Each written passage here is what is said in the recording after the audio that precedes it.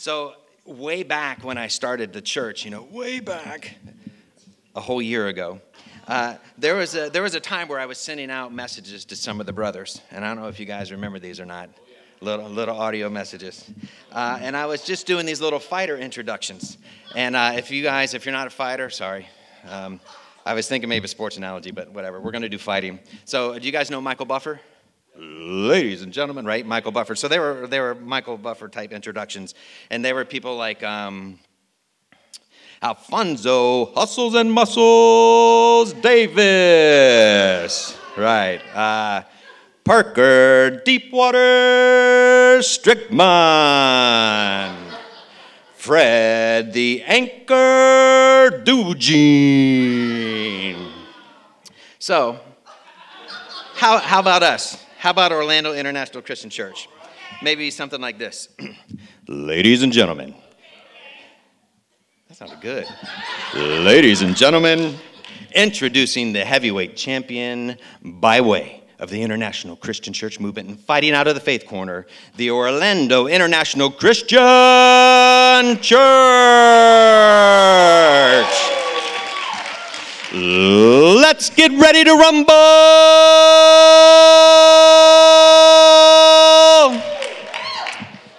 So, by the way, that is the sermon title. Let's get ready to rumble. Let's get ready to rumble. Why rumble? Why rumble? Because if you're trying to live by faith, you better know it's going to be a fight. Every day it's going to be a fight. A constant fight. Your faith walk, the way you live, the way you talk and walk and interact, people, everything, it's going to be a fight. See, because you need to make sure you're not deceived. Don't be naive. There is an adversary. There is an enemy, and he's out there looking for you. And in case you don't know it, before you go outside, because I don't want you to be shocked, we live in a fallen world. And things are not great out there, and people aren't so great out there either. And then if the adversary in the world weren't enough, you're going to battle against yourself. So make no mistake, it is going to be a fight. When they introduce fighters, they're always like, this is the undefeated, with a record of 20-1, right? And they're always trying to tell you something about the fighter, how great they are. What about somebody who's fighting for the first time? I'm 0-0. I've never been in battle. I don't know what's going to happen up there. So how do we hype you up? We talk about, you're training. They trained under this person. They have this. They have that. You got to believe, they're going to be great. All right, so what about us? What is our training? Because we have to train daily. What's our strength training? What are we doing for our spiritual cardio? Are we sparring? How are we going about being trained? Because we have to train to be ready to fight.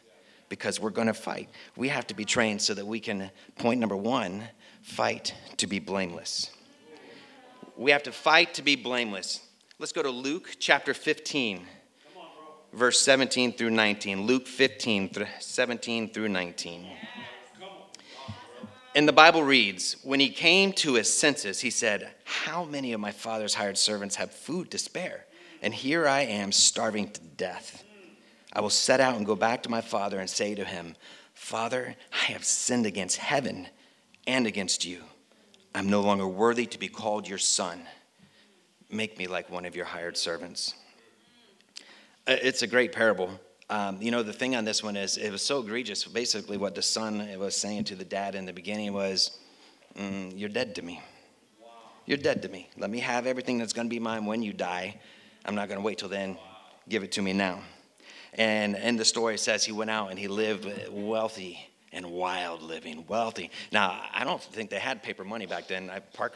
No paper money. It was all coins, right? So he wasn't in the club, but maybe he was flicking out the gold. Who knows? We don't know what wealthy living was. Yeah, you catching? We don't know what wild living is, but we can imagine it. The partying, drugs, drinking, sex. We don't know, but our mind can say we can imagine. And what we have a tendency to do is we tend to look at that prodigal son and say, oh man, that kid was a wreck. Thank goodness that's not me. Yeah, he should have come crawling back and he should have been saying, man, I have sinned before heaven and I have sinned before you and I'm not worthy to be called your son. But the thing is that when we do that, what we're looking at is man's standard and not God's standard. What is God's standard? Sin is sin. We can't look and say, well, yeah, a little bit of sin, but my sin wasn't that bad. It's all sin to God. In everything that we do, we need to be broken like the prodigal son. We need to come before God the Father and say, I have sinned before you. Every sin is egregious to God. There's no rank and order. Sin is sin. And we have to be broken like that every day. We have to be broken about that, about everything we do. And we have to know that this is to be based on God's standards. We have to be blameless. We have to be above reproach. Now, if you're visiting, that may not mean anything to you, but if you come here regularly, you've no doubt heard above reproach. Yes. It's just kind of a way of saying blameless, above reproach, to be pure, to be evaluated in a way that nobody can say, look what you're doing over here. And the other day I was eating lunch with Mariah. Mariah and Shanice. And at the end of lunch, they're like, oh man, times we got to go. Open the door and they're walking in. And I said, yep, well, we want to be above reproach.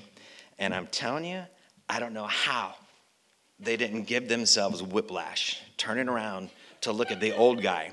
Because one of the ways it seems that most people look at above reproach is the way that we interact as men and women, as brothers and sisters, that my conduct with a sister be above reproach. And I looked at him and I was like, it was funny. Because I'm sitting there thinking, do you know how old I am? I've got daughters that are older and younger than you. But it just occurred to me that idea of above reproach, it's not just in our conduct with brothers and sisters. That's our daily walk, right? So every aspect of our life should be that way. In other words, we can't be I don't want to say other churches. We can't be hypocritical, right? We can't be that one day a week Christian, that one day a week disciple who walks away and is living in sin, not just in the world, but of the world. I mean, like all in the wrong way. But on Sunday, I dress it up. I look pretty. I smile. Amen. Do all the good stuff one day a week. We got to be out there every day of the week. In other words, our church face, our church face, that needs to be our only face. Our A game needs to be our only game, right?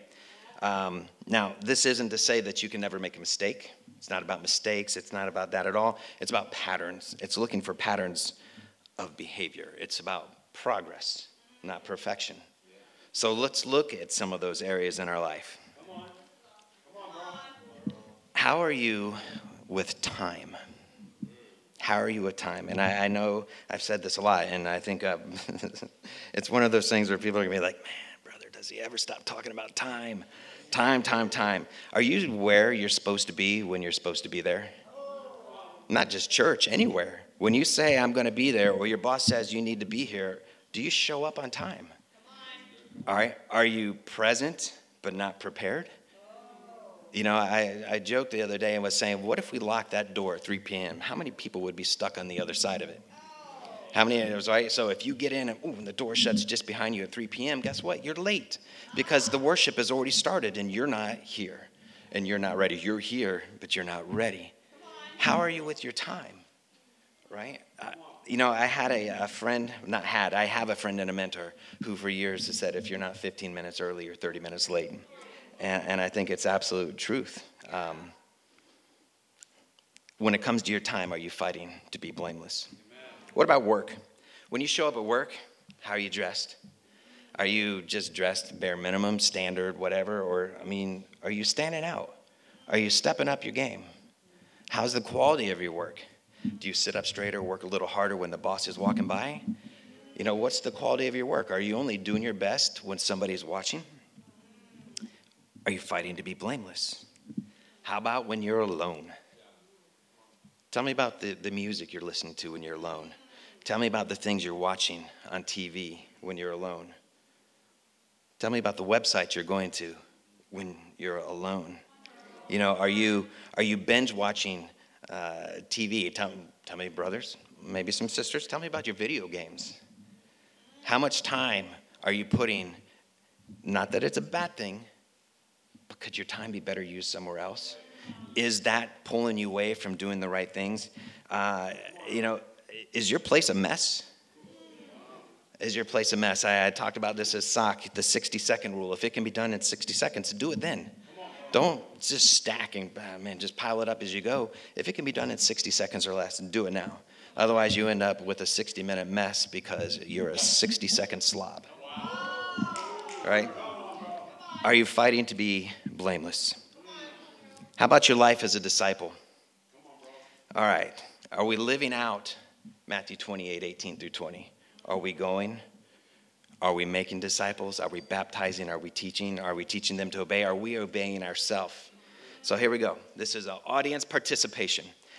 Raise your hands if you had quiet time and prayer time this past week. Keep them up, okay? Keep your hand up if you went to church or midweek or Bible talk last week. Excellent. Keep your hand up if you shared your faith with somebody this past week. Okay? Keep your hand up if you were in a study this past week. Ready for this one? Keep your hand up if you led a study this past week. And look how the numbers drop. And look how the numbers drop. And you know what? I apologize. I should have put my hand down because I didn't lead a study this week and I wasn't in a study this week. And you guys go ahead and put your hands down. I was just going to wait to see how long. But, if our hands don't stay up all the way through, are we living the life we're called to live as a disciple? All right? Are we fighting to be blameless?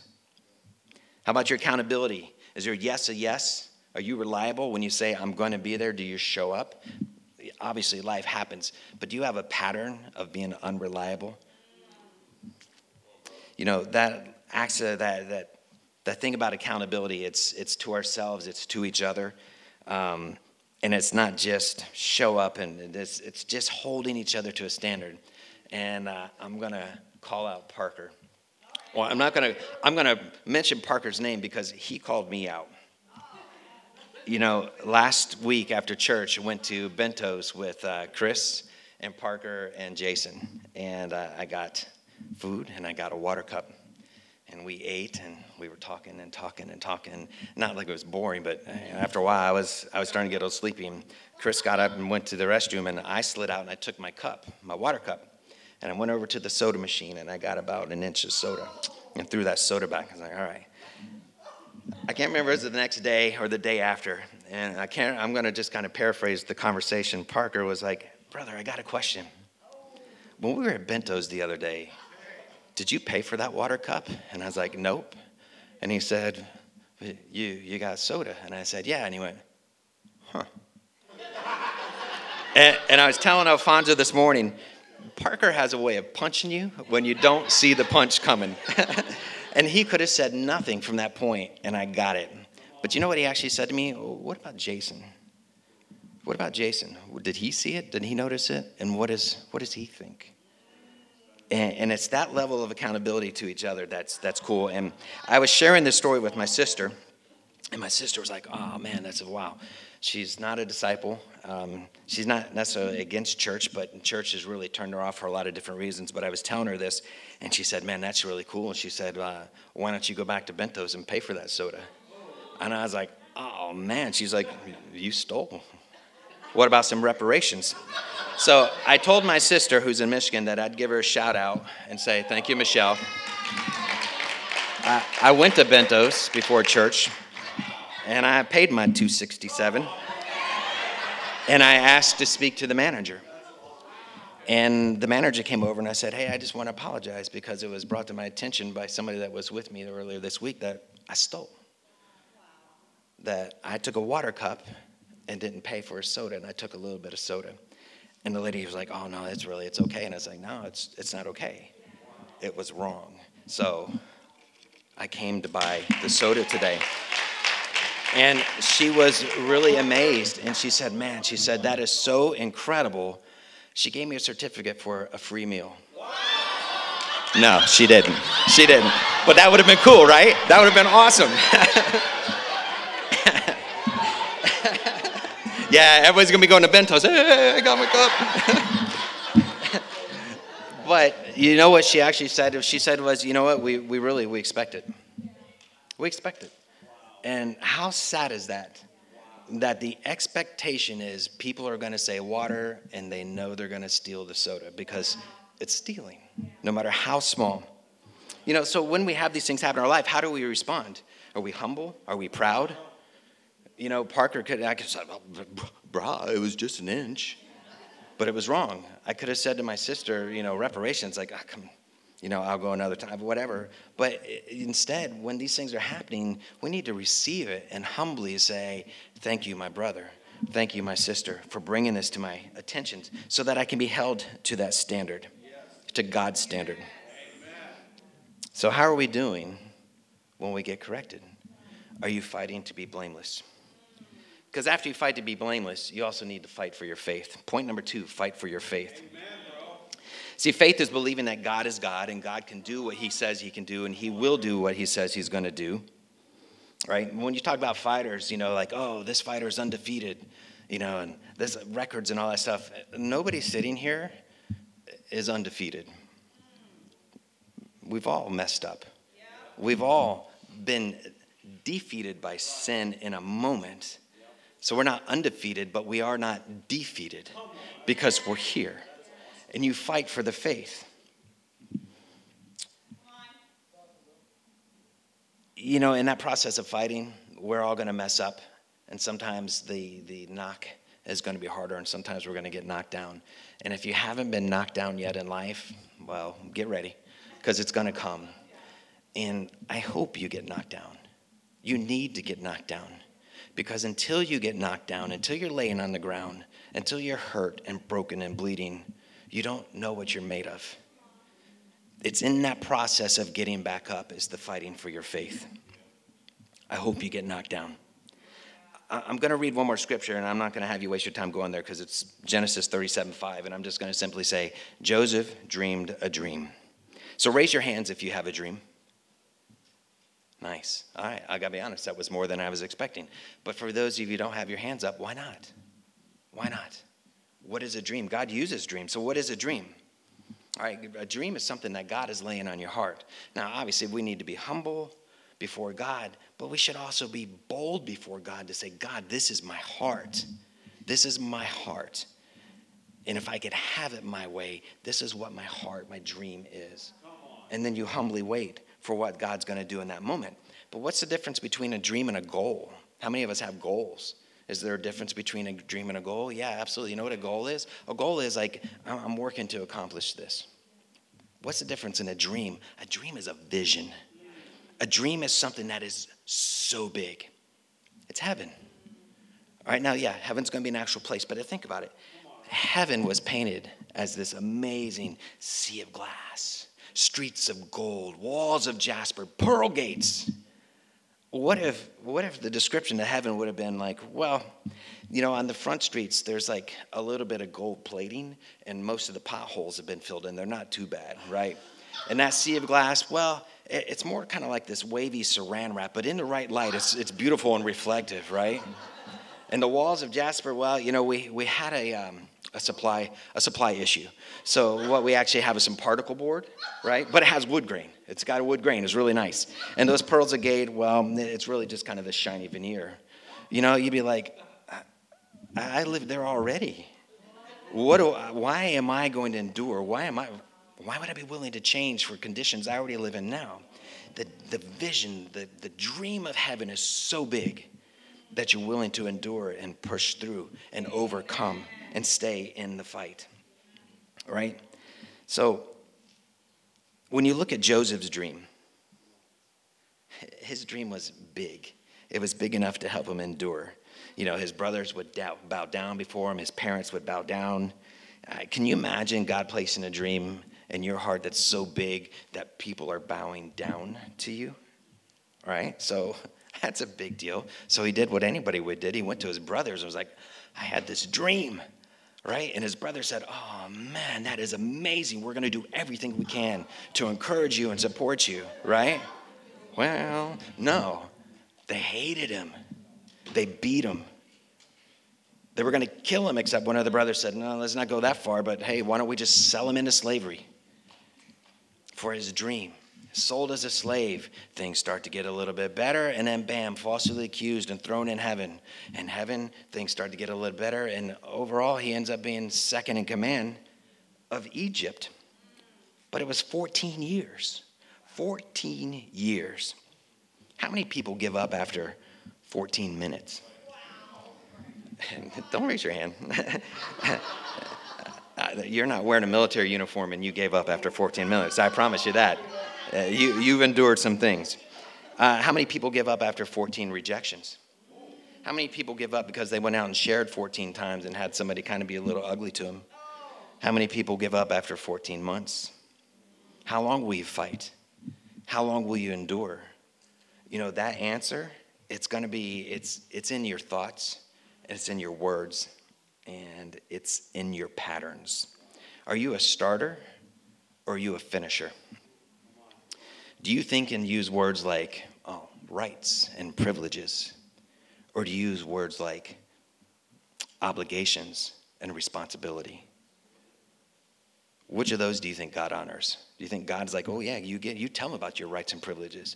Or does God want to see you honoring your obligations and responsibilities? See, it's not about what you know, it's how you think, and it's how you see. See, fighting for your faith happens in the gap between what you're hoping for and what you actually get. All right? It's in the gap between my dream and God's reality in that moment. In that gap is where we get frustrated, we get discouraged, we give up, we get hurt, we get angry, we get bitter, we have fear, confusion. It's in that gap is where you have to fight for your faith. When you look at Jesus and the temptation that he had in the wilderness, how did he endure? He spoke the word. He spoke God's word back over the enemy. How are you doing at speaking God's truth into your life while you're in that gap and you're fighting for your faith? You know, you look at Joseph and it was 14 years. How about Hannah? 60 to 70 years old before Samuel was born. Okay? How about Sarah? 90 years before Isaac was born. How about Jerusalem? 400 years before it was delivered. How long will you fight and endure for your dream? See, God wants to bless you greatly. God wants to deliver you greatly. God wants to use you greatly. But you know what? You probably are going to have to be tested greatly. So how are you doing on that test? What are you thinking? How much longer? Look how hard I'm working. Look at all this that I'm doing. What's going on with this? God, I'm doing everything I'm supposed to be doing. How are you doing with your test? How's your attitude? You know, are you a whiner? Are you getting bitter? Are you getting jaded? By the way, if you're a complainer, one of the things I'll ask you to consider is your circumstance something that's come against you, or is a circumstance that's created because you won't change? Don't complain if you're not willing to change. Are you a Philippians 2:14 disciple? Do all things without grumbling and complaining. Let's look at Romans 8:28. Romans 8:28. And we know that in all things God works for the good for those who love him, who have been called according to his purpose. All things for the good. That's not all things for your convenience. All things for your timing. All things for your desire. All things for the way you want it to go. So when you suffer and when you're challenged and when your dream is delayed, you have to know in faith that it's going to be for your good.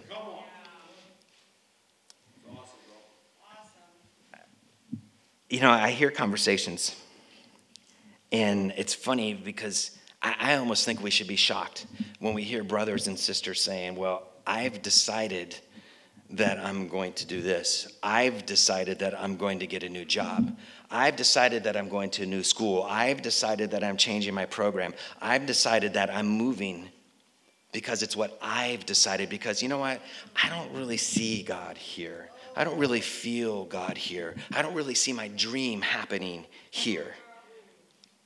How wrong are we to be basing what we want or our actions on what we want instead of waiting on God? How many of us are missing our dream because we're too busy running from our discomfort?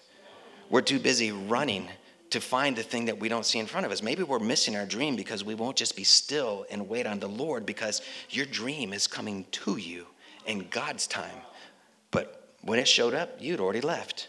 Oh, I showed up again. Oh, you'd already left again. We have to be willing to endure the discomfort. We have to be willing to overcome. We have to be willing to chase the dream. So here's this. If there's one thing you get tonight, this is it. This is the key. This is the gem. Okay? What is the key to bring God's timing in alignment to your timing? What's the key? Get rid of your timing. Get rid of your timing. Quit trying to get God to match up with your timing and just fall into God's timing. It doesn't mean you don't have your dream. It doesn't mean you do the stuff that you're trying to do, but you let God be God. Quit focusing on the outcome and focus on the process. The example I use for me is, God willing, I would love to be an evangelist. I would love to lead a church one day. That's my dream.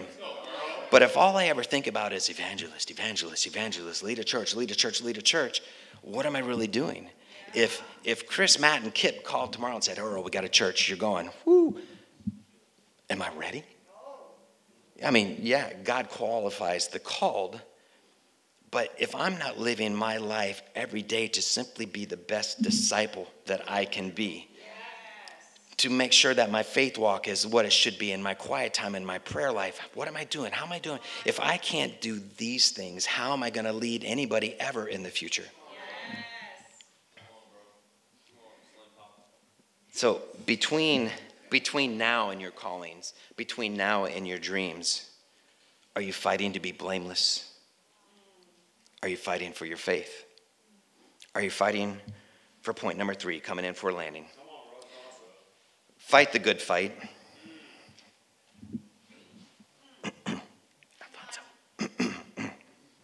Fight the good fight. That's not fight to fight. That's not fight any fight. It's fight the good fight. And what is that? It's fighting to do what's right. It's fighting. Yeah. Is it? Am I getting raspy? Is that better? The fighting the good fight is fighting to advance the kingdom. If you think about these action movies where something has happened and the United States is being attacked, and they always go to that war room with all the computers and everything displayed and all the people sitting around the table and they're planning, right? That's your adversary. There is a war room for each one of you, and there is a battle plan against every one of you, right? And you got to think, when you dare to seek God, when you dare to stand up, when you dare to be stronger in your faith, that lion that prowls around seeking for whom he may devour, he's got a spy network out there, and they come back with all the information, and they call together all the strategy, and they go to the war room and they set DEFCON 1. Because I don't want this person, Satan doesn't want this person out in the world trying to grow the kingdom. And we look at the battle as saying, we know Satan doesn't win in the end. We know. Satan probably even knows. Maybe, I don't know. But you know what? Every soul lost along the way. Every soul lost along the way, it's a victory for Satan. Because that soul that's lost will not be redeemed. When it's lost, it's lost. So when we talk about your fighter credentials and we hype you up and we're talking about all these things and not being deceived, what is your record? How are you doing out there fighting? Have you been knocked down? Satan's battle plans are overwhelm you with obstacles, overwhelm you with challenges, overwhelm you with difficulty, or overwhelm you with comfort, overwhelm you with an easy path. Because they're both how he's going to come at you. And it's never constant. He's going to switch it up. Because what happens when things are going great in your life? How strong are you leaning into your faith? When it's easy peasy, smooth sailing, right? The wind's in your hair, it's a sunny day. How much are you leaning into your faith? Anything that gets you off the path, anything that gets you distracted, and those obstacles that make you say, I can never do this, I can never overcome, I'll never be enough. That's how he's coming at you. And he's studying you. He's a student of war. He's watching, he's studying. He knows your weak point, and he'll ping on it, and he'll attack and attack and attack and attack. And you know what? And then he comes back one day and he realizes, oh man, he's built up this defense. She's shored up. She's ready for this battle. And ping, ping, ping, while he sneaks around. Let me test his flanks. Let me test that rear guard. It's always adapting. It's always an effort to overcome. And it's like any great, let me see, how about Ali and Frazier, right? These great matches. How about Sugar Ray Leonard and, what's that? Oh, I wasn't going to say Hearns. I was going to say, what was the name? Well, all right, we'll just go with Rocky Balboa. That's a good one. No, I was like Sugar Ray Leonard and Roberto Duran. All right, how about Mayweather, Pacquiao? Right, these great warriors, right? So you go, maybe you win, maybe you lose. But then you look at the tape. What can I do different? What can I do better? That's what we need to be doing. But you know what? Don't make a mistake, because that's what Satan is doing also. Let's go to 1 Peter 1, 6 through 7. 1 Peter 1, 6 through 7. And the Bible reads, in all this you greatly rejoice. Though now for a little while you may have had to suffer grief in all kinds of trials. These have come so that proven genuineness of your faith, of greater worth than gold, which perishes even though refined by fire, may result in praise, glory, and honor when Jesus Christ is revealed. You know, there's the other translation that says trials of fire. Trials of fire. You know, these are the challenges. These are the temptations. These are the giants. These are the mountains. These are the things that are coming before you. So how do you endure? We're going to go to Psalm 34. And I'm going to read 4, 6, 7, 15, 17 through 19 and 22. But go back and read the whole thing. I sought the Lord, and he answered me, and he delivered me from all my fears. This poor man called, and the Lord heard him. He saved him out of his troubles. And the angel of the Lord encamps around those who fear him, and he delivers them. The eyes of the Lord are on the righteous, and his eyes are attentive to their cry. The righteous cry out, and the Lord hears them, and he delivers them from all of their troubles. The Lord is close to the brokenhearted, and he saves those who are crushed in spirit. The righteous person may have many troubles, but the Lord delivers him from all of them. The Lord will rescue his servants. No one who takes refuge in him will be condemned. You know, our fight is our fight alone. It's your faith that you're going to have to stand on when you look at your obstacles and your giants and these mountains. It's your faith alone. It's your fight. But you don't fight alone. You fight with the God who promises all of these things. You know, I know you're tired. Fight. I know your body is hurting. Fight. I know the demands are high. Fight. The expectations can be overwhelming. You fight. I know you're scared. Fight. I know you're worried. Fight. I know your heart is broken. Fight. You fight every day, and you fight to overcome. You fight to endure, and you fight. And you get up and you take one more step, and just one more step, and just one more step. And you wake up and you say, I am more than a conqueror. I'm going to fight. Amen. My hope is in the Lord. I'm going to fight. I can do all things through Christ who gives me strength. Fight. Yes. The Lord is my refuge. Fight. The Lord is my strength. Fight. The Lord is my strong tower, my sure defense. Fight. The Lord is the Lord, the God of possible. Fight. The Lord is a warrior. Yahweh is his name. Fight. And you fight every day, and you endure every day. You have to, because I promise you, there is somebody out there that needs you. That needs you the way I needed her, Paula, to show up in my life. There is somebody that needs you to show up in their life, to look at them and say, I see you.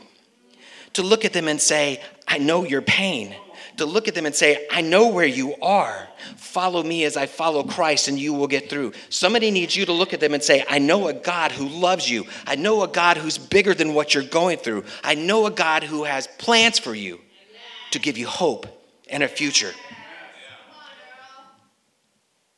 You fight because somebody is counting on you. And it's not fight for God. Yes, fight for God. Fight for your faith. But you have got to fight for the soul of the one who is out there drowning, who's out there trying to fight alone. Fight for them.